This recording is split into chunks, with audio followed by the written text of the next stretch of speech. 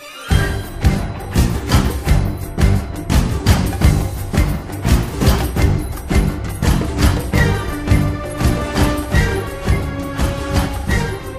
and welcome to the IGN UK podcast. My name is Gav Murphy. I was going to do like a funny Mission Impossible, like your mission should you choose to accept it thing, but I can't be asked for that. If you want that, I'm sure there's other podcasts that will do it. I love that. You've been doing it all day, I love mate. cheese. But this is a Mission Impossible Fallout special. Coming up on this week's show, we've got an awesome interview with Simon Pegg. Got to speak to him for 15 minutes. He is a lovely man. I think I was kind of a little bit apprehensive about speaking to him at the beginning because he's not on social media. I haven't seen him doing that many interviews. And I hoped that he would be the geek man that he was, because I kind of just wanted to talk to him about nerdy stuff. And he really did want to talk about nerdy stuff. So it was awesome. Such a good interview. It's one of those interviews you come out of and you're like, yeah, that was I think he enjoyed it as well, just getting to talk about that sort of stuff, because I imagine he doesn't get to talk about that much with Tom Cruise. So he might do. Who knows? Tom Cruise might be a massive... Tom Cruise might be into Lego. He's big into Settlers of Catan. Is he? He won't let... Oh, don't try and beat him, though, because it will end badly for you. So Nobody can beat Tom Cruise. That is true. Do you reckon Tom Cruise is that guy that everyone just lets win? Nah. Yeah, I think I'd be scared to beat him at something. I wouldn't. I'd love it. But maybe it's because you actually can't beat him. Maybe he's really good, yeah. It would surprise me. So yeah, I spoke to Simon Pegg. Krupa, you spoke to Chris McQuarrie. Christopher McQuarrie, yeah. Writer, director. Very nice man. Sharp dresser. He was lovely. Also wrote Usual Suspects as well. Yes. And then we're going to have a little spoiler chat about the film, what we liked and what we didn't like about it. Yeah, should we just say, until the interviews are done, there are going to be no Fallout spoilers. No Fallout spoilers. But there will be spoilers for the Mission Impossible movies.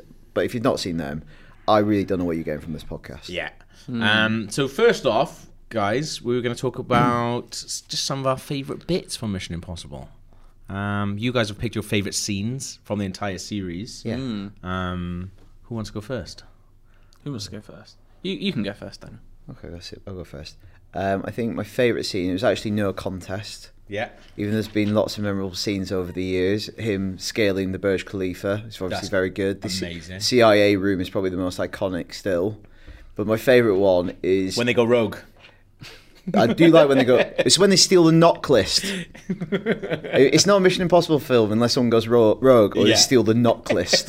When we so many knock lists. When we went to see the first one, we went to see this, we were like, before it, just going, how long do you reckon it is before they go rogue? Yeah, I give it 40 minutes. Rip someone's face off. I like the fifth one. Just call it Rogue Nation. Yeah. Get it on. Everyone's rogue. In a world where everyone's rogue, are you non-rogue? Anyway, we digress heavily. Yeah. My favourite scene, the one that immediately came to mind, I actually spoke about this before we went to see the new one the other day, is in Mission Impossible 2, which is obviously like the black sheep of films now. Bad rap, man. It's because there is a lot of mad stuff, but also it's made in like 99, 2000. So Yeah. it's like a very 2000s film. Yeah. It's a perfectly fine film. I enjoy it. Yeah. I don't think it's a record. I don't think any of the Mission Impossible films are bad. I enjoy it all. Yeah. Yeah, So.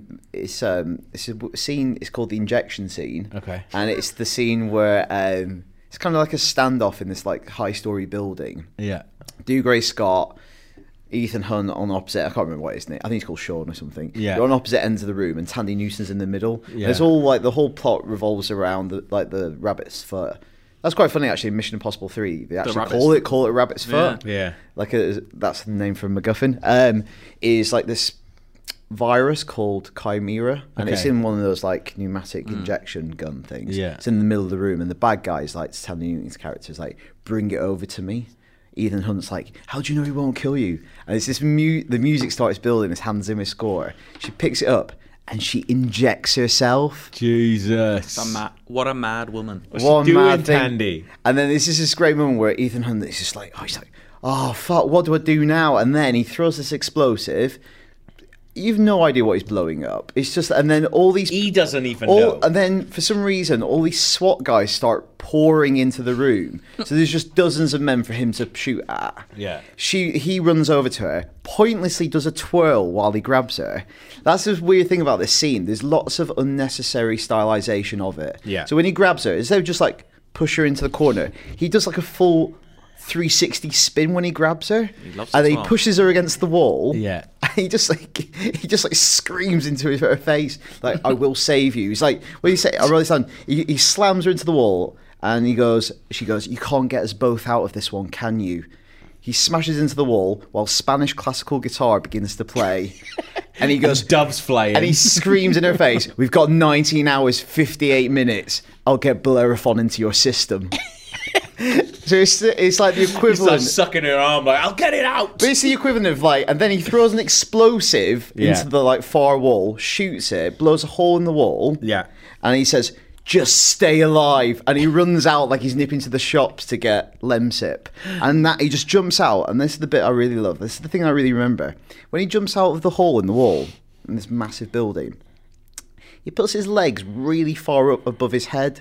So he's like weird pose. Yeah. And then again, for no reason beyond it just looking cool, he does a somersault in midair before he does his parachute. Literally no reason for it.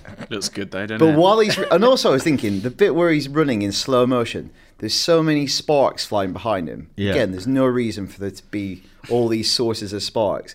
And his hair looks like he's underwater. Like the way it moves He has looks lovely like... flowing hair in that one, doesn't it it? almost looks like he's weightless as he's running. I And like that it. is... That's your favourite scene in the whole of It's the Mission brilliant. Impossible series. At any You point, is Limp Bizkit stay playing? alive. Yeah. It's Limp Bizkit playing during any. And also White's banger is Hans Zimmer's music is like ramping it up. Yeah. This is the same year as Gladiator, or year after it's Gladiator. It's got the same female vocalist that did the main like theme singing in the background. Yeah. And I tried to find the lyrics, couldn't find the lyrics for it. Yeah. But I looked for the lyrics for the Gladiator song. They're not actually even real words. Yeah, they're just mad It's just stuff, like yeah. meow, meow, meow, Wailing. meow. Yeah. I like that on a soundtrack that Hans Zimmer has done. You've also got Fred Durst from Limp Bizkit And Lisa Gerrard, who sang Requiem in Gladiator. Banger. You don't get that enough anymore. Singles being released off films. No, you don't, do you? There was two of this. You had Metallica, I Disappear. You had Limp Bizkit. What's it actually Take a called? Look Around. Take a Look Chet Around. Kroger on Spider-Man 2. Spider-Man 2. Yep. But also on this one, there was a third one as well. There was a Foo Fighters. Was there? Yeah, there's a Foo Fighters song that was made for this soundtrack but never released as a single. Don't get that as much. insane. What's Yeah. this another line? He calls Tony Newton a bitch, and she says, "You're not going to shoot this bitch because she's worth $37 million." Oh. Can't really put a call price her- on love, Did can you you? really call her a B Yeah, word? and early on he compares her to a monkey. What? Is that okay? Yeah, she's like, "Oh, women." I don't think it is. It's like no. It's like women. He says, "Women, you're all the same. You're like monkeys. You don't let go of one branch until you get hold of the next." What? And also, Who wrote that? Also, Isn't that just also, clever? also in the context of the scene, I don't quite get it. Like, Yeah. Also, in the context of anything, like, why is he saying that that's a bad thing? Like, that's actually really smart. Because if you just let go, you're just free falling. Yeah. I mean, we know he loves doing that, so that's fine. Yeah. But, Oh, that's the bad guy said that. yeah. That's a mad film. Yeah, Tom Cruise not saying that.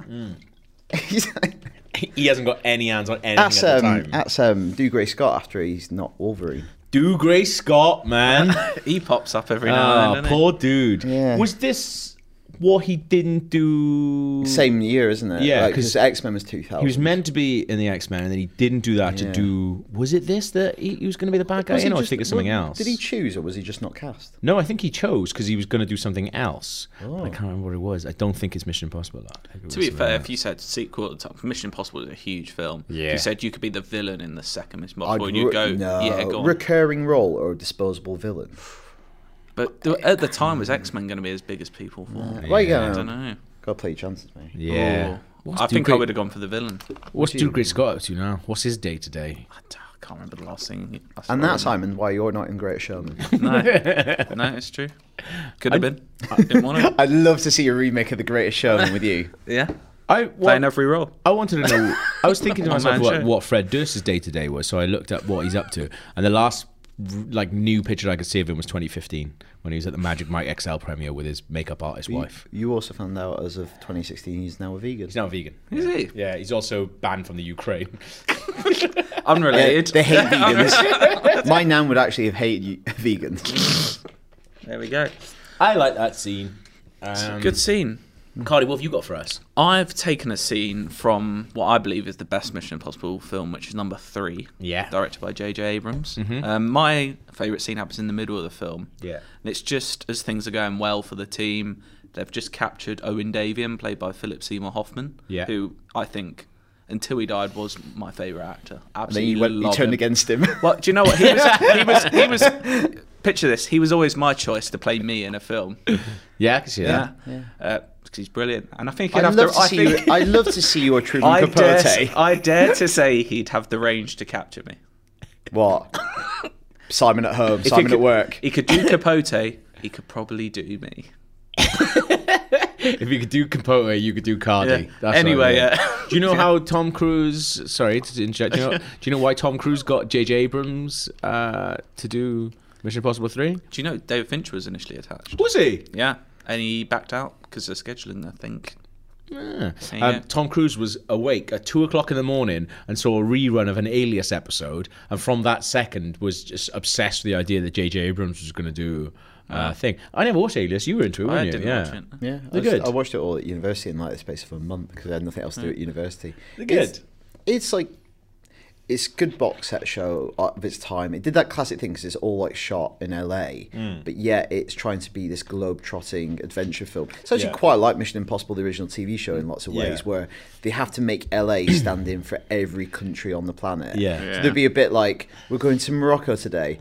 Quite obviously, you just put a rug on the wall. Yeah. Like in an LA mall. But yeah, David Fincher was initially attached, and I think Kenneth Branagh was meant to be the villain, and Scarlett Johansson was also meant to be in it. That would have been a very different film. Yeah. But anyway, my favourite scene is when they've just captured Owen Davian, the villain. He's like a black dealer, black market dealer.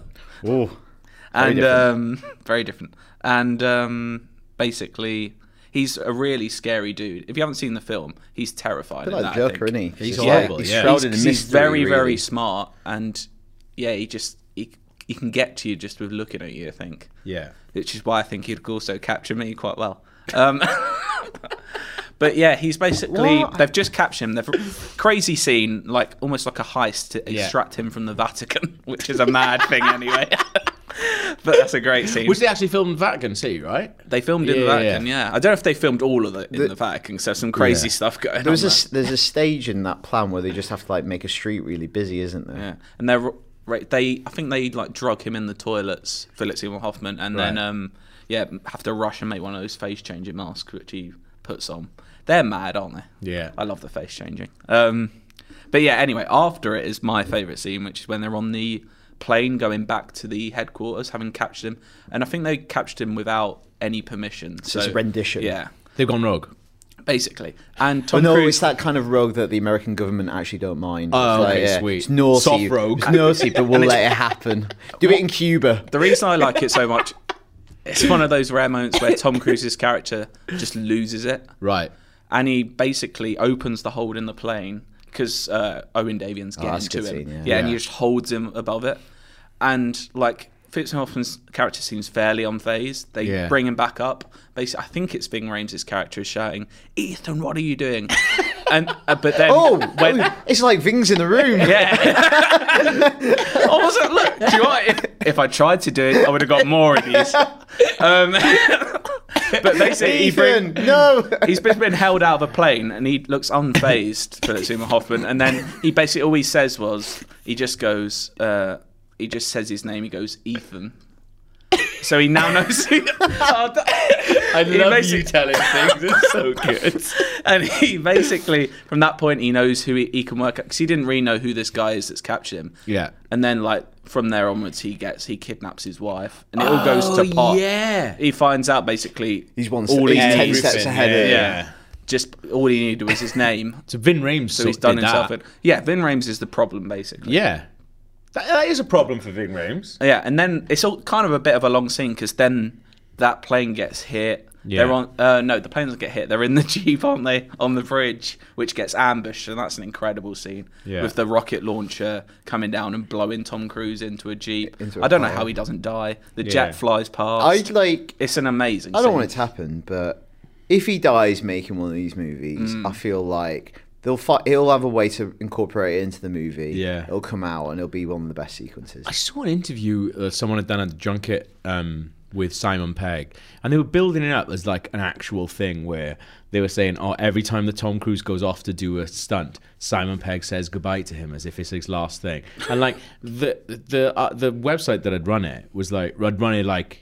Simon Pegg's like, yeah, I had to, say goodbye to my parents. He's saying it for a laugh. And they did an entire story on it. I'd be like, he's not dying doing any of this. If he was dying, they just wouldn't let him do it.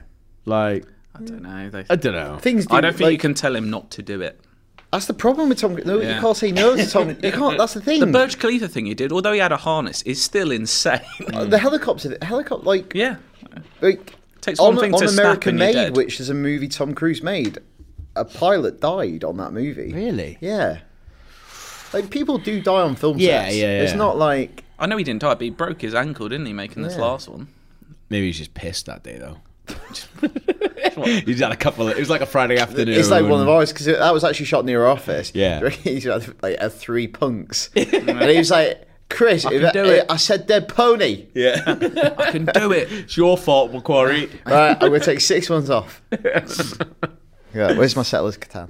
I know it's called Mission Impossible Fallout. We weren't meant to fall out. Oh. Yeah, I blame Ving Rhames then. Is that why he didn't really do anything the next one, did he?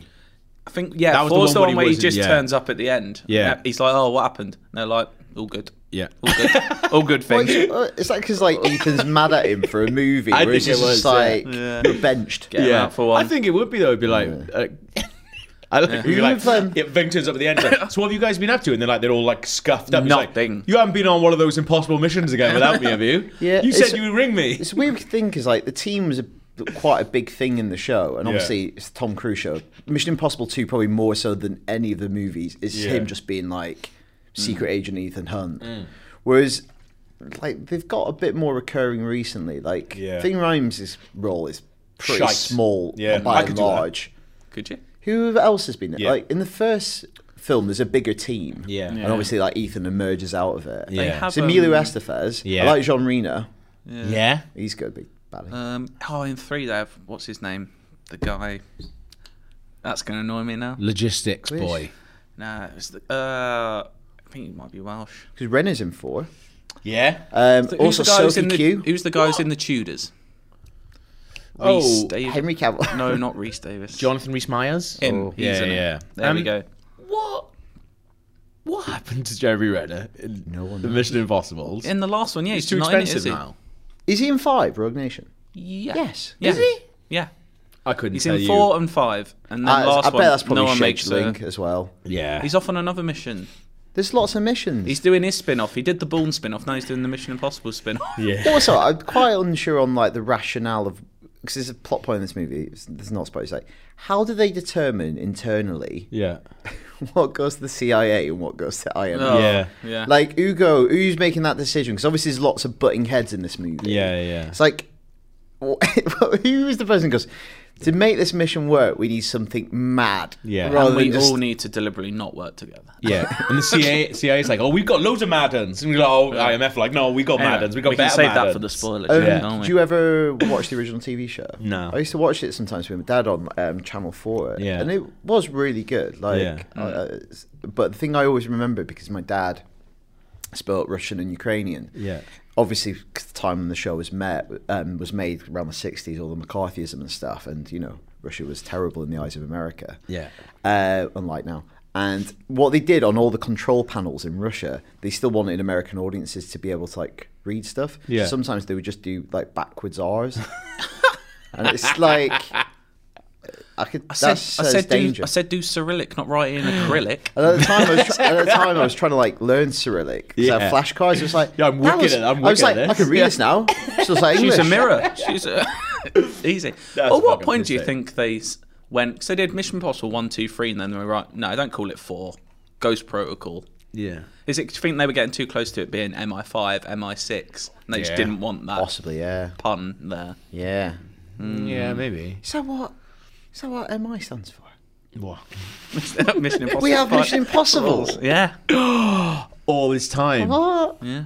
What is the tagline? MI5, not 9 to 5.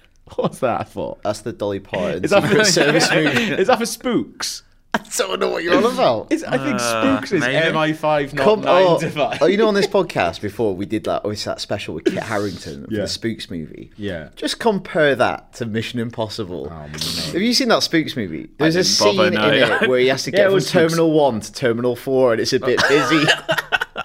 It's MI5, not 9 to 5. It is, to be fair, that is a bit of a ball like. There was a bit in that interview with Kit Harington where you go, oh, that scene where you have to get from Terminal 1 till Terminal 4. We've Oh, I been didn't through it? that, We've all haven't we? been there. It's not quite hanging from a helicopter, is it? Didn't know, but done well. That's good. Do you know what I love about Mission Impossible films, though? What do you love about the Mission Impossible films? Banging Simon? music. Yeah? Yeah, Which love bit do the you like? music. What Dun, that one? That's a good It's good, bit. isn't it? Limp Bizkit's was good, very good. Oh, I think it was... What's that song called, the Limp Bizkit one? Take a look around. look around. I think it was number 3, or possibly... It might be number 2. I think with Zimmer? the music's done... Metallica.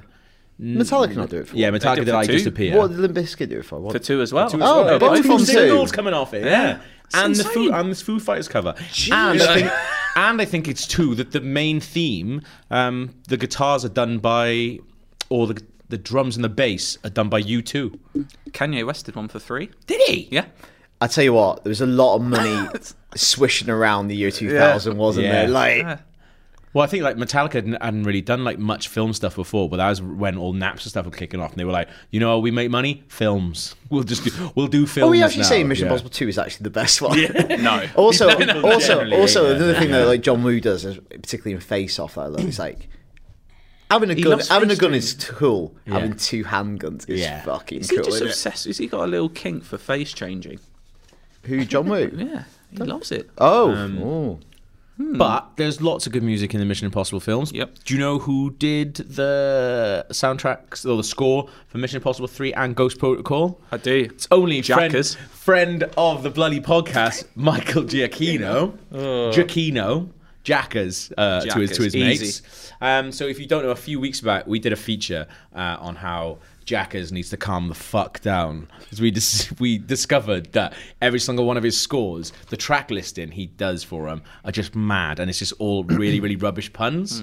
So I went back and I thought I'd look at the MI3 and Ghost Protocol scores to see if he was up to his old tricks back then. Interestingly enough, for MI3, he hadn't really done it that much. It's just a normal. Letting us down. It's just a normal track list, and some shitters on there as well.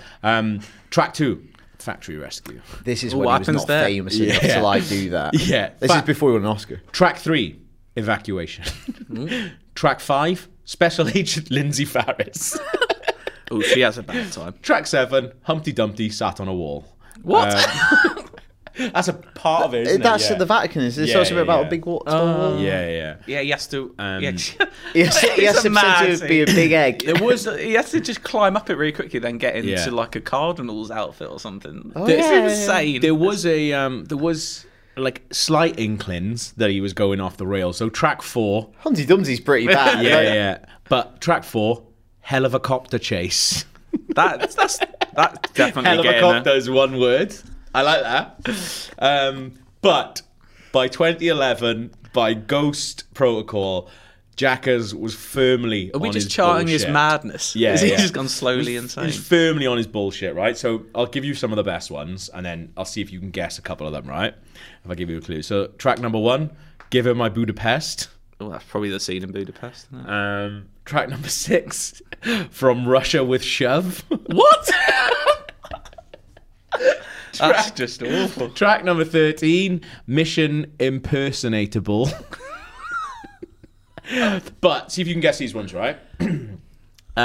Track number 4, track 14. Can you guess what it's about? So it's a pun on the character Sabine Moreau. Right? guess the that's pun. that's see if Leia you can guess Sedu's what it assassin, is. isn't it? Yeah. See if you can guess the pun. So it Moreau. doesn't. What's she called? Sabine Moreau. Moreau or less. It's not far off. It's a famous More- saying. Moreau that meets the eye. Oh, that's brilliant. It's not quite. The island of Dr. Moreau. It is actually Moreau trouble than she's worth. Ah. This is pathetic. Track 18. There's one about Mumbai. Can you guess what that is? Mumbai's the word. Yes. Oh, spy stuff, isn't it? Keep it secret. This is my favourite one, though. It's the final one. See if you can guess it. Track 5. It's about the Kremlin. Kremlin Blue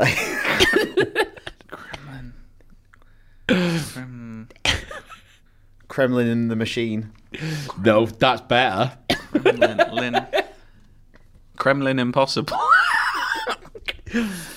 He's better than that, but not much. Kremlin. It is Kremlin with Anticipation. What? I would never in a million years. I don't think any normal people would have, to be fair. But yeah, that's another installation. What's that? So do you think someone's ever gone to go, Jackers, this is why your songs don't have words? Yeah. That's what you're good at the instrument stuff. She's like, Zimmo's making his words up. It's like, yeah, Zimmo's allowed. Okay. Yeah, Lisa's wicked. Well, that's it. So, who wants to hear Simon Pegg talking about some awesome stuff? Adol. Yeah? Yeah, go on. Well, here it is.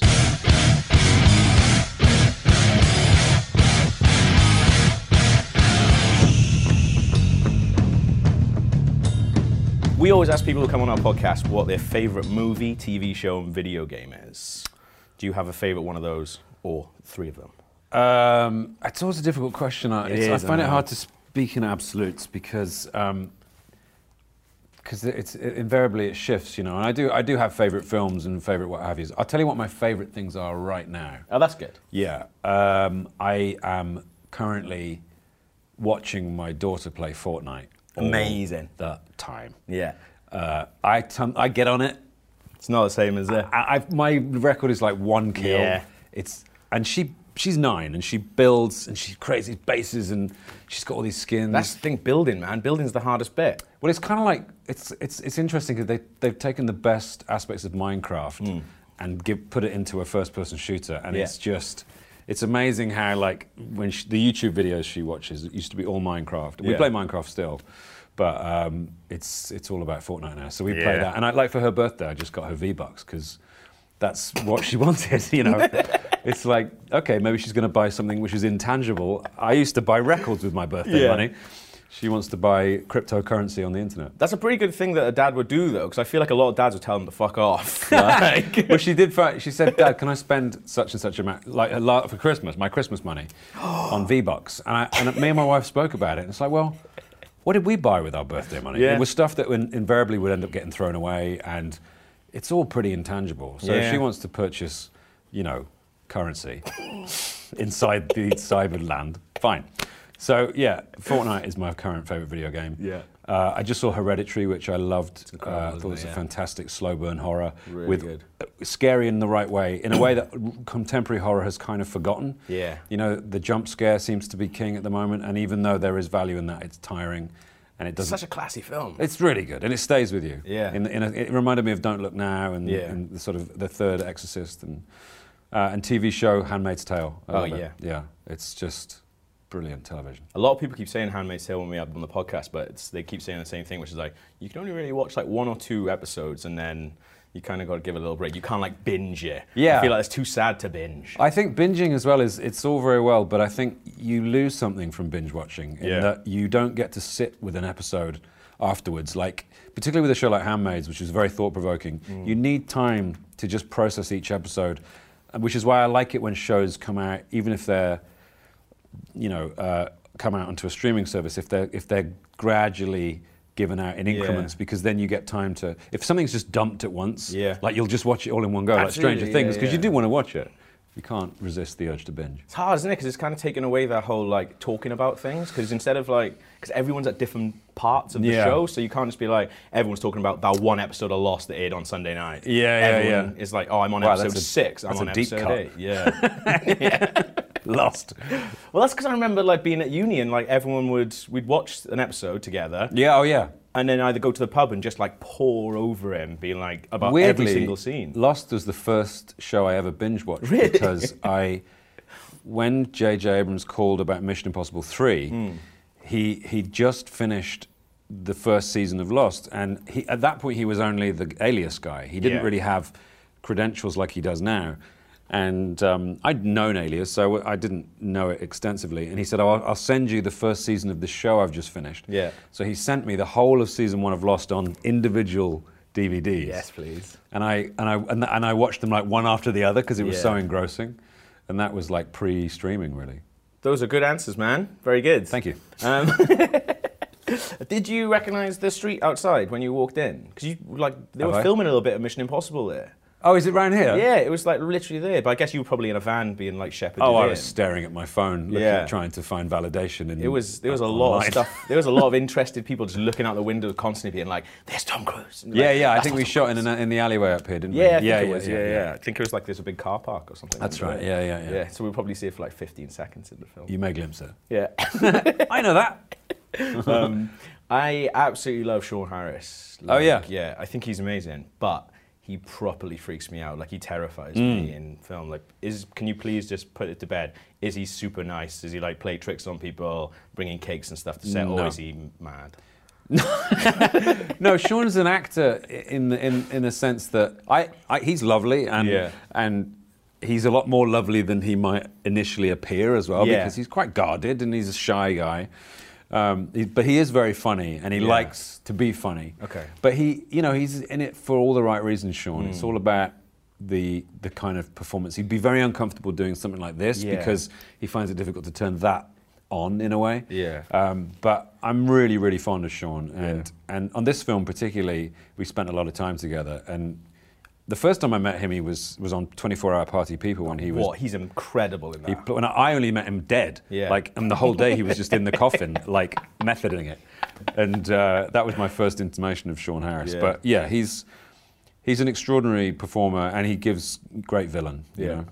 At any point during the sort of filming of this film, were you just sort of just watching, being like, "Fuck, there's Superman fighting Tom Cruise," or are you more professional than I would be? No, I got kicked in the head by Superman. Sweet, which was fun. That wasn't on camera. Yeah. Yeah, it was funny. I mean, Henry's a bit of a nerd as well. Like, he knows his comic book stuff. He's very well versed in the in the Jor-El, in the House of El kind of lore, and so it's quite fun to talk comic books with him. Yeah, I bet.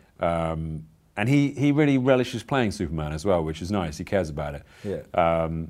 So, yeah, it's always fun. It's fun to get information from the horse's mouth like that. Do you get like little tidbits from him, be like, "What's happening next? Come on, man." Oh, yeah. Yeah. Well, you would, wouldn't you? As a nerd, though, that must be perfect for you, because you're just like, yeah, this is sweet. Well, it's fun. Yeah, I mean, I'm just interested in the process, the filmmaking process, and also the current sort of obsession with comic books. Mad, you know. yeah. And so, yeah, it's interesting to be on the front line of that somewhat and hear about it and talk about it. But that's the thing. I feel like you're a lot of people's first, good nerd that was on TV, and it was like, remember back in space when you're sitting there playing Resident Evil, and you're like, shit, it's okay to be a nerd. Yeah, because this guy on telly is. Yeah, I mean, Tim worked in a comic shop, and he was a graphic artist, and yeah, I mean that was in the wake of sort of Kevin Smith's sort of output, Clark's and what have you. And that's the life me and Jess were living at the time, and we didn't feel represented in any way on television by the likes of, as much as I love the show Friends or Coupling or any of these shows that purported to be about 20-somethings, they didn't speak to us at all. We didn't have that life because those shows weren't written by people our age. So, that was us just being super specific and then suddenly finding out that it was actually quite universal, Yeah. And then you've now done more Mission Impossible films than Cornetto films. So you think people just stopped going on about the Cornetto films now? You'd be like, I'm the Mission Impossible guy now. I don't know. I think, I often see myself billed as Shaun of the Dead's Simon Pegg. And I think I always will be. And that's something I'm extremely proud of. To be Shaun of the Dead is a nice thing, considering how long the film seems to have lasted and how people seem to enjoy it. Yeah. Do you ever find yourself in a shop going, I really want to buy a Cornetto, but there's no fucking way because someone's going to get a picture of me eating one? It's all right, because my wife buys the packs. The multi-packs. From the Ocado Man. There's never not a mint cornetto in my fridge. See, that would do my nutting, not being able to pass a shop and be able to just have the opportunity to go and buy a cornetto whenever I wanted to. I try and buy one if I'm in. I bought one in it wasn't a cornetto, but it was the cornetto equivalent in Tibet. Yeah. Just so I could, try and get the global cornetto style ice cream experience. Yeah. But yeah, in America, because they don't have them in America, they're called like drumsticks, the similar thing. They haven't got a clue over there. No, but people that come over here from the States who are fans of those movies will, or back in the day when I was on Twitter, I would often get photographs of people like, I bought one, which was ever so nice. That is really nice. And Walls surely owe us some money. Absolutely. Yeah. Between like Mission Impossible and I've been watching Nick Frost in Into the Badlands. Like it's fucking amazing. Doing, like, you guys can do like proper fighting now. Oh, Nick's very nimble for a man of his size. He's incredibly fit and athletic. And it's fun learning those skills. We always. I mean, whenever I do a mission film, I have to train quite extensively and learn to do new things and learn to fight and what have you, and that's a joy. Yeah, I feel like if you guys ever did a film together, it'd have to be a big fucking fight in there. Well, The World's End was our sort of kung fu movie, But fighting each other. Oh God, yeah. We have one brief altercation at the end of The World's End, which was fun, but I would never ever take on Nick. Yeah. He can put the full force of his girth behind a punch. I've seen him get Larry. I bet he does. And he's that's the thing, he's a good man to have on side. He's one of the most beautiful men in the world, but he's one of the most dangerous men. He can take care of himself. Yeah. And me. Yeah. I feel like with all like the Star Wars like solo films that are going on now, sort of the spin-off films, Unkar Plutt's got to be the next on the list, right? It feels like there's so much more to him that we need to know. Why not? We might as well squeeze the Star Wars sponge further and try and ring another movie. No, I would never want to get into that costume again. Was it horrible? It was JJ always takes the piss out of me for complaining, but it was the head was very, very hot. Yeah. And but the day I shot the scene that wasn't in the movie with Chewbacca, I had to look to Chewbacca for security or for just to soothe, because I was in this incredibly hot suit, but every now and again I just look up and there would he be. Yeah. And when he's in the suit, you can't relate to that character as anything but, of course, the character. Yeah. It's not like a person in a suit. Yeah. It's like an animal, and it's kind of weird. Yeah. And beautiful. But because I saw that scene, like the deleted scene, I remember watching it and thinking, because I think you say to her, like you don't know how much trouble you're in. And from that, I was like, there's more to this. I thought that he was protecting her, and even though he's an absolute shit to her, there's actually something nice about him. I don't know, and I daren't That's comment. what I always thought, yeah. For fear of clickbait headlines, I daren't say a word. Yeah. That's fine. That's absolutely fine. But there was, like, I think one of the things I always remember is when they showed the behind the scenes video that you were in. Yeah. The smile that's on your face, I think it's like pure unadulterated joy. Being on that set was something else, just because this was the first time Star Wars had reappeared since the prequels, and and it was a sort of return to the aesthetics of the originals as well. So that kind of nostalgia in me from my childhood really took over, and I felt like it was a strange catharsis in a way. I found myself after it not really, almost feeling like I was done with it all. Yeah. It was a strange sensation. Yeah, it must be quite hard.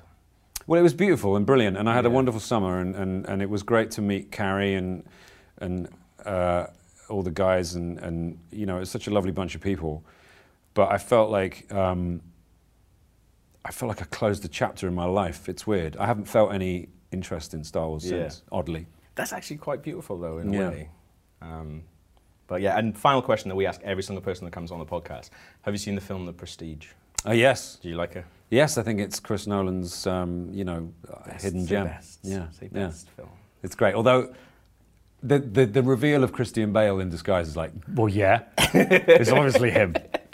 I don't know, man. I watched it with my girlfriend the other day. I watched it with Clara because she hadn't seen it. Oh, really? Yeah, for the first time on New Year's Day. Yeah. And she did not see that coming. Oh, okay. Yeah, she thought maybe it it's was a something second else. watch thing. Maybe I'm being overly I made that's sure hubris. I made sure it was in the Blu-ray version as well because I think that looks worse. I showed her the DVD version. Oh, that nice. I've got, The so I was slightly like, this is a misty little- quality. Yeah, a bit murkier. Yeah. And she didn't get it, so it was good. Yeah, it's a good movie. Yeah. Thanks, man. That was a pleasure. There he is, Opego. Lovely lad. Lovely lad. Gotta love a Absolutely Simon. lovely, yeah. Oh yeah, shit. Same. But yeah, you were saying on the day, you were like, oh, it's gonna be awkward when you introduce me, and you're like, Simon, this is Simon. I was like, I'll just It's introduce always you as awkward, isn't it? You don't meet many Simons. I'll introduce you as Cardi, and I did, and it was fine. It's weird, though, isn't it? And you introduced him as Peggy. Yeah, Cardi meet Peggy, Peggy Cardi. Right then, let's listen to Mr. Macquarie talking. Then, is it? Oh, yeah. Was he nice? It was lovely. Yeah. It was a Saturday for you as well. I know. I told him that. I was Just like, go for I'm Chris. usually in bed at this time, but yeah, he was fine about it. Did you go Chris or Christopher? Mr. go Mr. for Macquarie. Mr. Macquarie. Yeah. Here he is. There's some of that.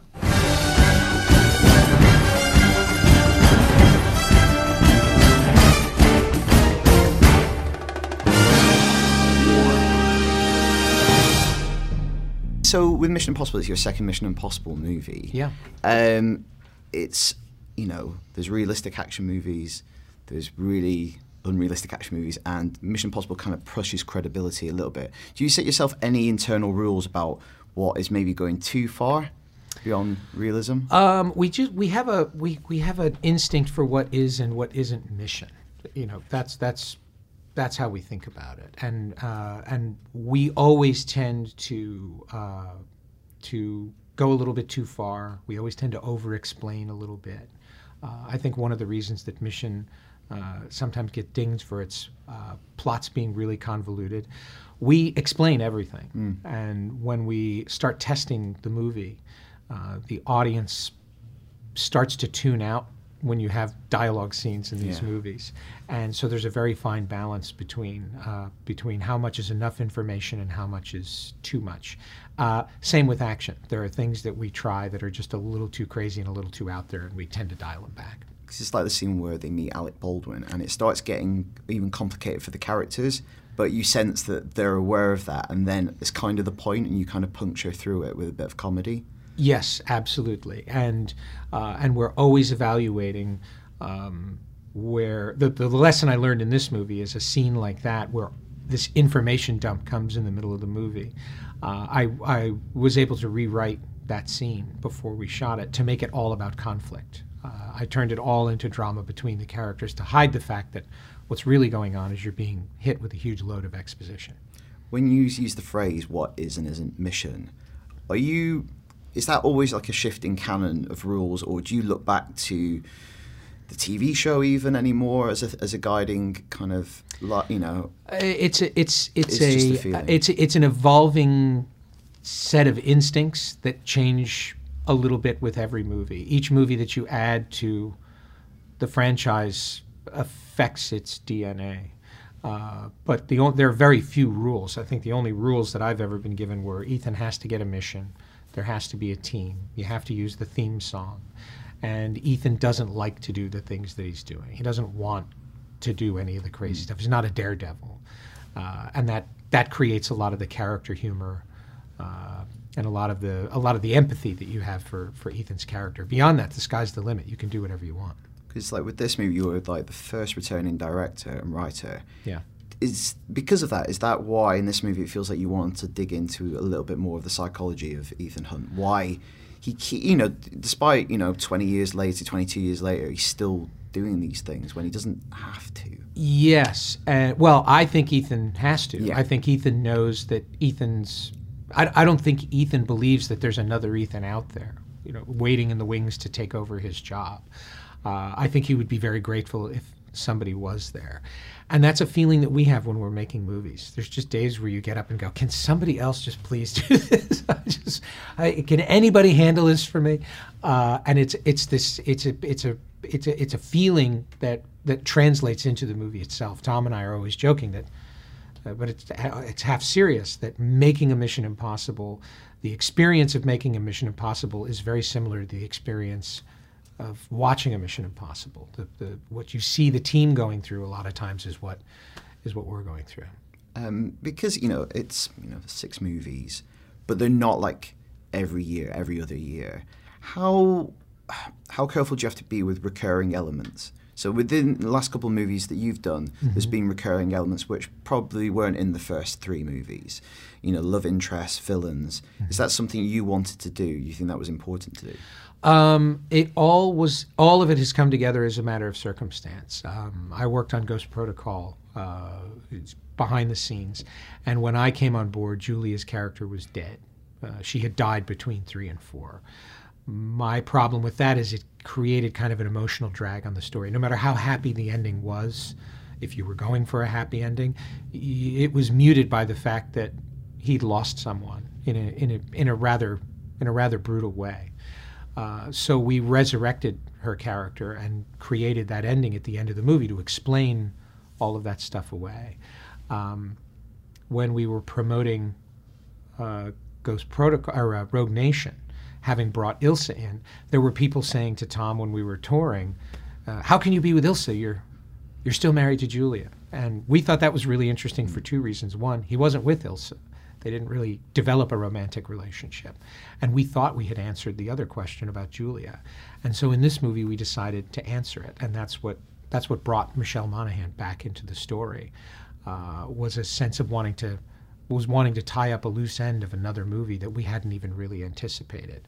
So it's not that they're calculated elements of a story. It's just they're creative opportunities that we find in other movies that play into this one. Almost like you're written into a corner, but that becomes the spur for something. Yeah, I mean, and movie making for me is just problem solving. And the more boundaries you create for me at the beginning of the process, that's what dictates what the story's going to be. I just go with it.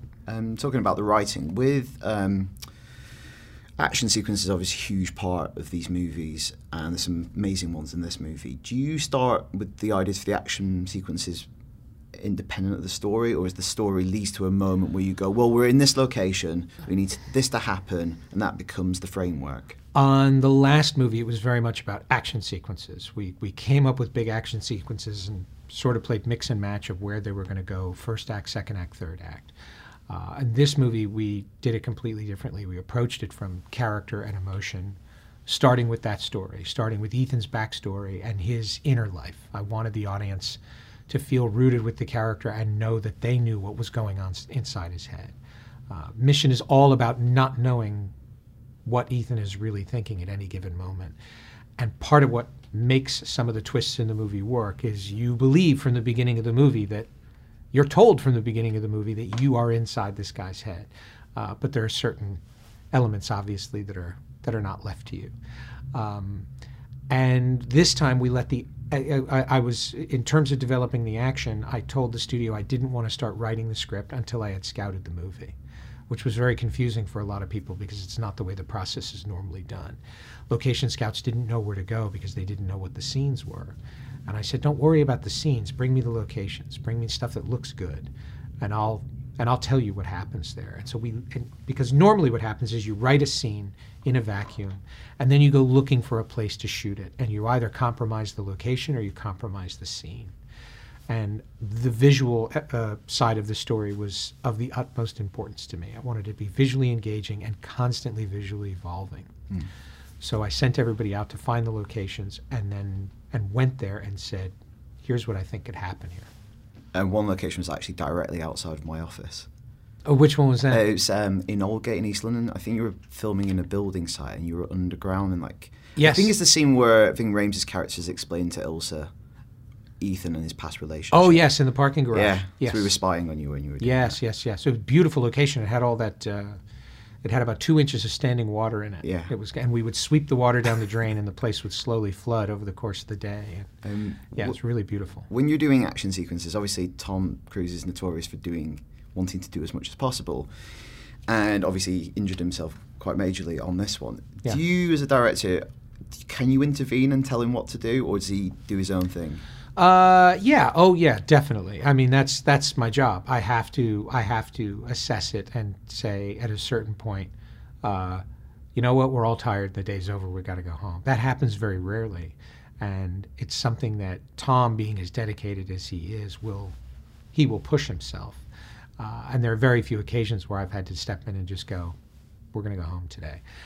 There were elements in the helicopter chase where we all agreed ahead of time. We were all talking to each other on radio, and if you sensed any tension or any kind of disagreement, that was an automatic cut. We're going home. We're flying out. And of course that sequence came with a lot of risk and a lot of tension. So you were listening very carefully, and there were days when he'd hear somebody else on the radio and just say, "All right, that's it. Let's fly back." But that happens very, very rarely. Normally what happens is we're very carefully planned, and we've worked things out to a point where we can very much fit the workload within the day. If you're doing something really dangerous, you give yourself double the time that you need to shoot it. The last thing you want to be doing is rushing while you're doing something that crazy. Kind of went viral on Twitter the other day, I'm sure you've seen it, is Henry Cavill's beard kind of mysteriously growing at one point. Yes. Is that just a trick of the light? Do you know what that's about? My official answer is there was a lot of testosterone in that bathroom. That's all I'll say. Okay, looks like it. Thank you very much. Thank you. There we go. Lovely men talking about lovely film. And if you like that, we're going to talk about it now. What do you guys think? This is all spoilers from here on. Oh, as well. yeah, spoilers. So if you don't want any spoilers about Mission Impossible Fallout. Yep, and probably Rogue Nation as well, because they were linked. Yeah. They're basically I think it's all on the table. Yeah. It was Jim Phelps in the first one. Yeah. He wrong and It was weird. But I'm lucky because I thought, because I hadn't seen Rogue Nation, that's the only one I hadn't seen before seeing this one. I thought the night before I was like, I'll watch it just to get a feel of it. I'm glad I did, because it's basically a sequel, this one. Yeah. So I would have been pretty I think more lost. so than any of the other movies in the same franchise villain, thus far. effectively, isn't I it? think Christopher McQuarrie doing like the first returning director-writer, he's tried to like continue certain elements, which I wasn't anticipating at all, because I've not seen Rogue Nation since it came out, so I was still enjoyed it. And I think if you didn't, you'd still obviously there's a lot to like get on with. I couldn't tell you a scene from Rogue Nation. Really? It's very similar. I remember the scene in Rogue Nation right at the end where they they imprison the bad guy in basically an IKEA wardrobe that they assemble really quickly underground around him. It is interesting because it's basically what Mendes has done with Bond, try and make them kind of a through line story, and maybe he went, well, it's worked for them pretty well on and off anyway. Yeah, but, I think it struggles with Bond as well, because they try to like bring in like recurring elements, but obviously some of the charm of those movies is the fact that they do reset every single one, and they've almost kind of got themselves into a little bit of a tangle with like the Eva Green stuff, because he's meant to love her, but yet you still want Bond to be like part of that formula is he'll go on and have had new like romantic entanglements, but then that kind of makes him it becomes confusing, whereas Ethan Hunt has had less of those moments thus far. But when McQuarrie came on board with Rogue Nation, he almost, I think, probably went back through all the previous movies and go, what can we grasp here? What can we like start fleshing out into more of a character? And I know I like put it in quite frivolously, the injection scene, but when I was watching it again earlier on, I do feel like he might at some point watch that, and it becomes a thing in this movie, this idea of like, can you save everyone? Yes, I can do that all the time, but I'm more interested about saving one person, which becomes the central conceit of this movie. Because when Thandie Newton, he's like, I will save you. And it becomes about saving one. He's like fixated on it. This time he saves Ving. Yeah. Well, that's the thing from the start, is the thing that I thought I could follow. I can follow these films quite well. I know how to watch a film. But the bit with the suitcase right at the start, it feels like, so you go, right, I'm going to kill Ving Rhames or you give me the suitcase. And he chucks it out, shoots him. And then it feels like he just forgets the suitcase is there. They leave it around the corner. And then he runs off to Ving Rhames, leaves the suitcase there, and then they take the suitcase. What's happening here? I was very confused. My whole confusion with this film was the plutonium. I was like, there's these quite handy balls of plutonium that everyone's fighting for. You can find some somewhere else if you really want If you really want some plutonium. But isn't it about controlling that particular one? That's where it lost me. I didn't feel like it explained that to me very well, of why it needs to be that specific case full of plutonium. From whose perspective? From everyone. From the villains. Seemed to be... Well, the IMF definitely, if they know that's the plutonium they're going to use for these bombs, they want to stop that. You know that particular they thing. have that. You want to go after I suppose that. it was more from the villain side. If they were like, right, Yeah. well, let's go and get somewhere, something somewhere. Yeah. Like, this is a pain in the ass. Yeah. We'll leave this plutonium deal. We'll go get. I think you just got to buy in that it Yeah. isn't freely available. What? I'm getting Tesco. No. One bit. Point of sale. There was Not like football stickers. there was someone behind me. They're hard to get as well. At no point during the fake hospital scene did I think. Oh, this no, has I saw happened. that coming a mile off. But there it was was some. great. There was. I thought it was really obvious, and I thought it was kind of meant to be obvious. And it was like, oh, this is actually quite a fun scene. There was someone behind me when the walls went away. Behind us, just went, oh. So I was like, I want to be That's you, man. I love that scene because that's the most like what the original show used to be. Okay, cool. So it'd be like you'd see them plan it, and then like the last 10 minutes it would all come together, or they'd play a trick on the audience, and you'd be like, Yeah. they were well clever. you Or it'd go bastards. wrong, Yeah. but actually going wrong was actually it going right, and yeah. you didn't see that last They're all step. like little Yeah. heist films. Yeah, aren't it's they, really- effectively?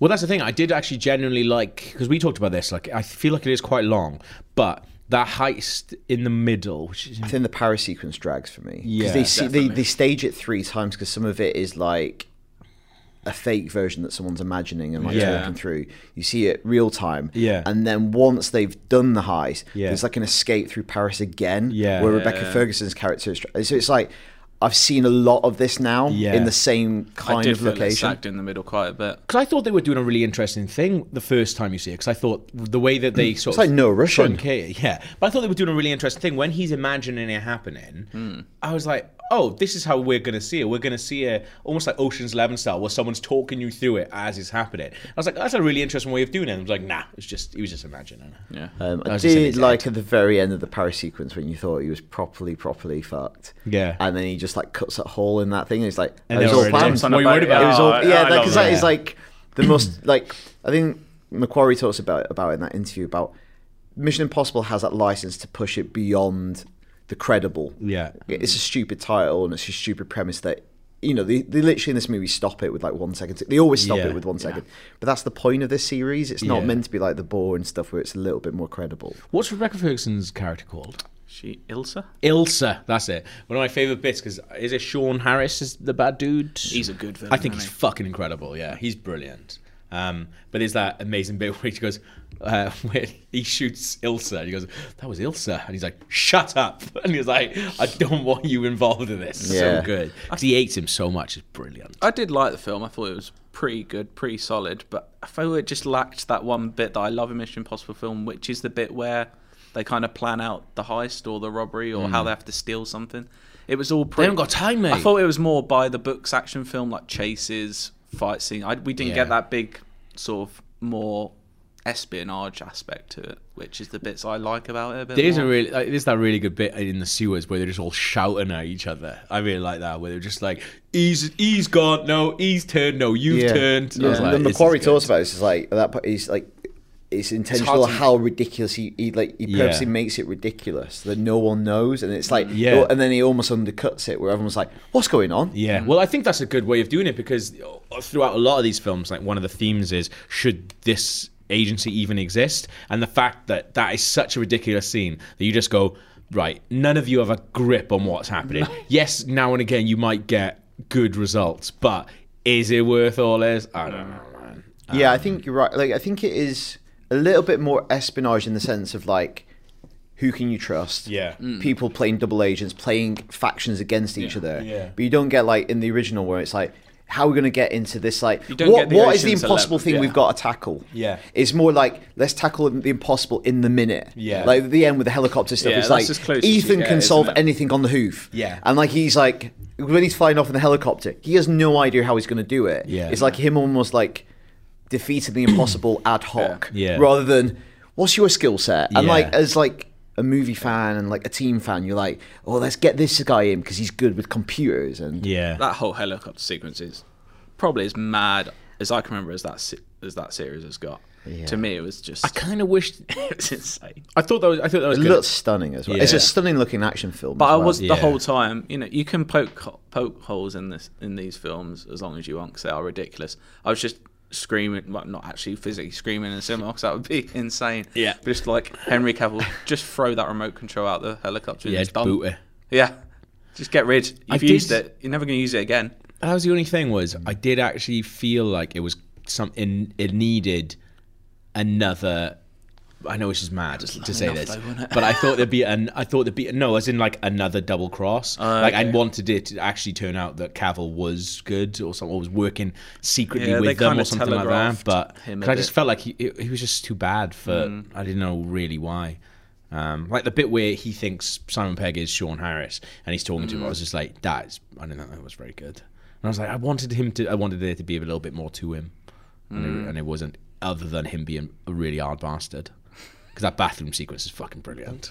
What's his thing? He was tasked with going around killing all those agents. And Yeah. he feels like abandoned by his government. Basically, yeah, he's turned because he's had enough. Well, That's everyone kind of has the a- reason he was. Yeah, and I think like because he was killing people, everyone hates him because he was killing people. It's like, well, I was literally doing my job. Why does anybody like me?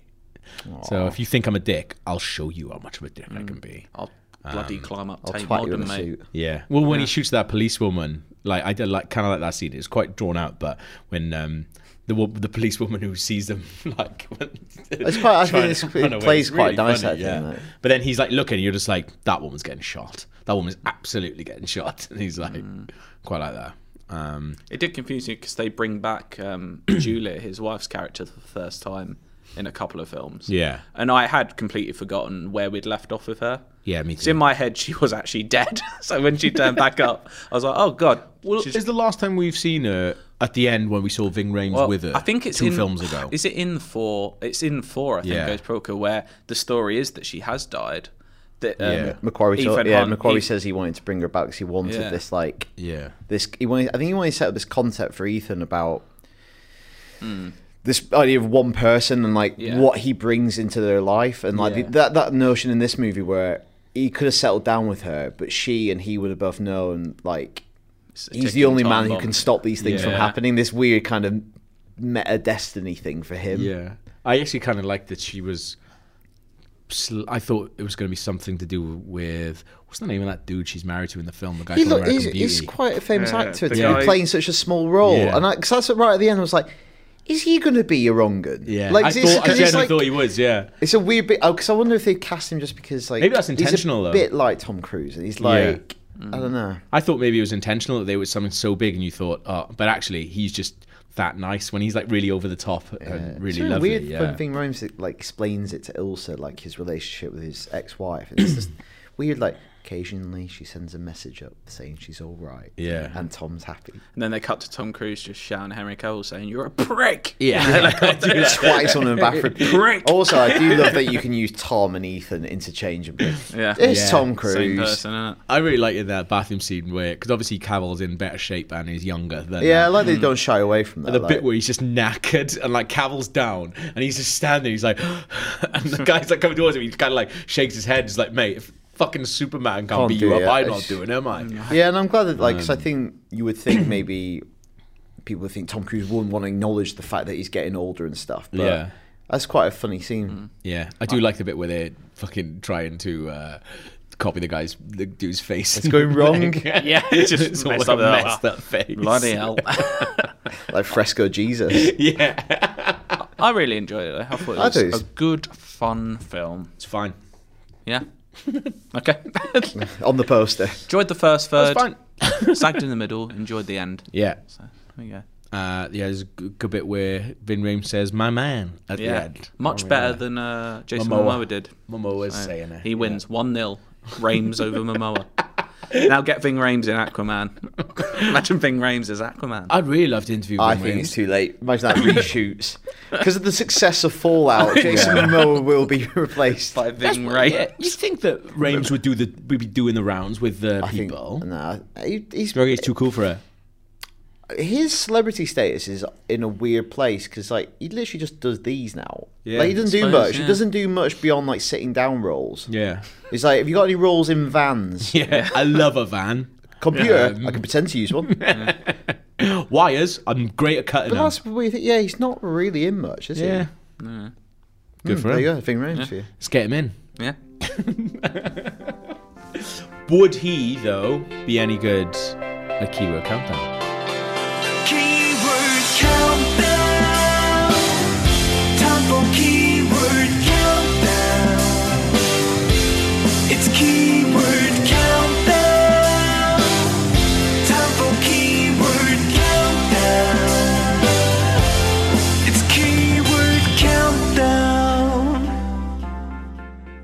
If you don't know what Keyword Countdown is, IMDb categorized their films by a bunch of crazy keywords. What I've done, or what Sean Sanarud has done, Rude Cold on You say Twitter, Sean Patrick. I was going to say Sean Harris from Mission Impossible. He's written one in. is taken 5 films, 10 keywords apiece, and you guys have to guess what the films are and what the link is. Now, I've chosen this because of the link, but I have to say, Sean, you have written this in a mad way and put in a Google Doc that was view only. Please make the permissions that anybody with the link can access it, because it's a pain in the ass. But yeah, thanks for sending it in. Says, hope you guys enjoy it. This is my Keyword Countdown. And I'll tell you the link afterwards, because I almost read that. Here we go. Film number 1. Mm-hmm. Terrorism. Mission Impossible. Die Hard. Neck breaking. GoldenEye. American History X. Car motorcycle chase. Mission Impossible 2. None of these are Mission Impossible films. Woman dancing seductively. This could be anything at this point. Death Proof. Kidnapping. Again, these for those types of films, so generic keywords. Yeah. Like, Tattoo on chest. Ooh, that episode of Alan Partridge. Memento. Avalanche. Film Avalanche. Cliffhanger. Point Blank. Die Another Day. No, that's... One word title. This is solid, actually. Biochemical weapon. Final clue. Rock. NSA agent. Except for one. That could be anything. Terrorism. Neck breaking. Car motorcycle chase. Woman dancing seductively. Kidnapping. Tattoo on chest. Avalanche. One word title. Biochemical weapon. NSA agent. Inception. No. Would you a clue be? It's a one word title. It's just one letter. What? Repeated 3 times. Oh, Triple X. Yeah, Triple X. Jesus Christ. That's Triple X. Have you seen it? Is that a word? Yeah. 3 letters? That's not IMDb, technically a word. IMDb account there is, so it's fine. Here we go. Film number 2. Death of wife.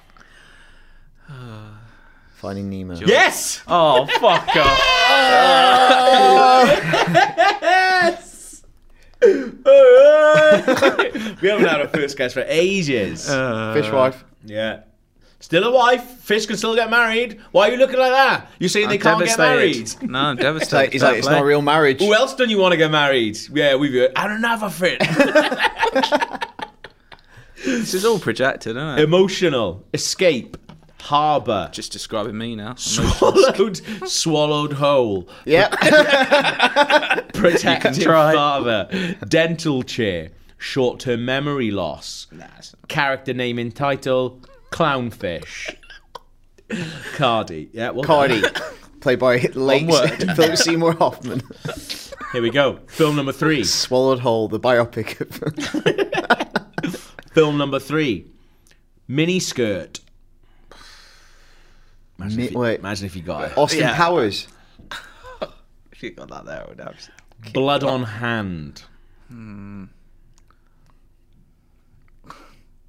Nightclub. Saturday Night Fever. Outside. Boogie Nights. Car falling into water. Oh, Reference to David Hasselhoff. Oh. Forged passport. Oh. Nah, that's not it. Graphic violence. Based on comic book. Guardians of the Galaxy 2. Kick-Ass. Kick-Ass 2. Lesbian kiss. Ooh. Sin City. Wanted. Final clue. Spy. Oh, Kingsman. I don't think either of you have seen this. Spy comic. Miniskirt. Blood on hand. Nightclub. Car falling into water. Reference to David Hasselhoff. Forged passport. Oh, is it Graphic violence. Based on comic book. Dick Tracy? That's Lesbian kiss. What is this? Spy. It's Atomic Blonde. I I did not know that was based on a comic. Yeah. There you go. That's obviously what threw me off. 3 films gone. 10 points to Krupa with 1 guess. 4th film. Slow motion scene. Matrix. X-Men. Female protagonist. Aliens, Alien 3. Alien Resurrection. No, can you imagine? Blood. Days of Future Nikita. Past. Skin torn off. Oh, bloody. Fifth Element. The Cell. Death of expectant mother. Gothica. I've never seen that. Neither have I. Ultraviolet light. Oh. Oh, what's Red that? Dragon? No, what's that German film? It's probably not that now. Is it? Urban gothic. Predator 2. Tomb. Tomb Raider. Vampire. Oh, Underworld. Yeah. Well done. Never seen any of those. 2 points, neither have I. 2 points to Cardi there. The final clue was werewolf. Here we go. Cardi, you can still get this. Yeah, in theory. Think Range would. Film number 5. Tragic past.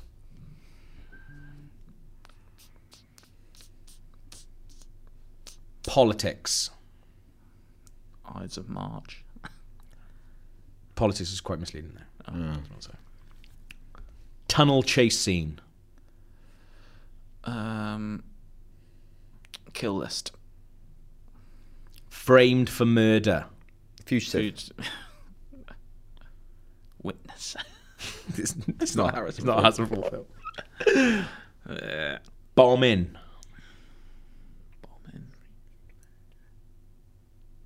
Munich. Teamwork.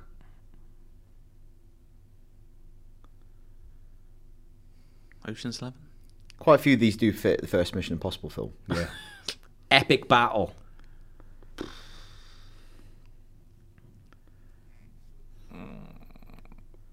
Based on comic book. Watchmen. It's insane.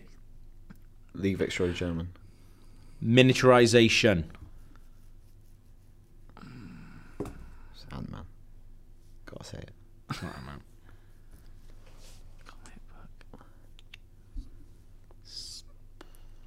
Final clue, superhero.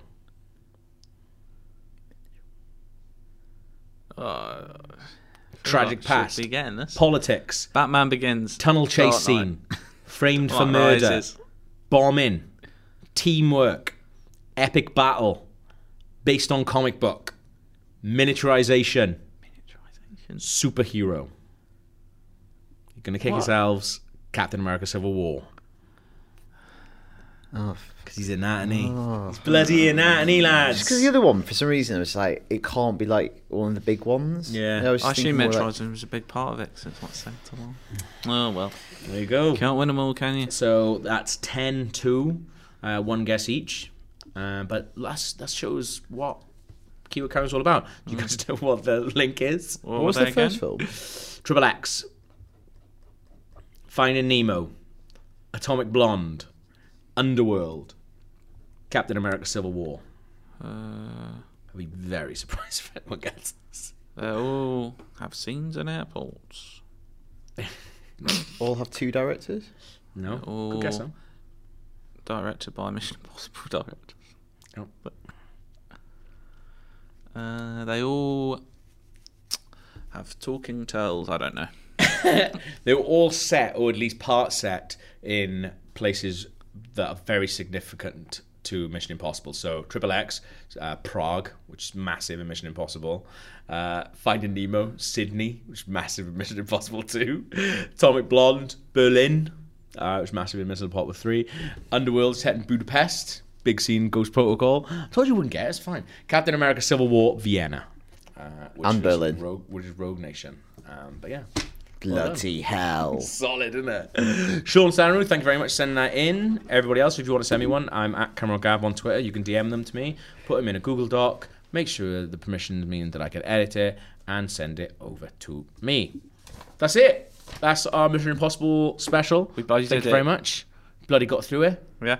like it was an impossible mission in some parts, but Yeah. who's to say we're not as good as Simon Pegg and Ving Rhames? This podcast will self-destruct in 5 seconds. Shut up. That's You've got to edit it in now so it looks like it's blowing.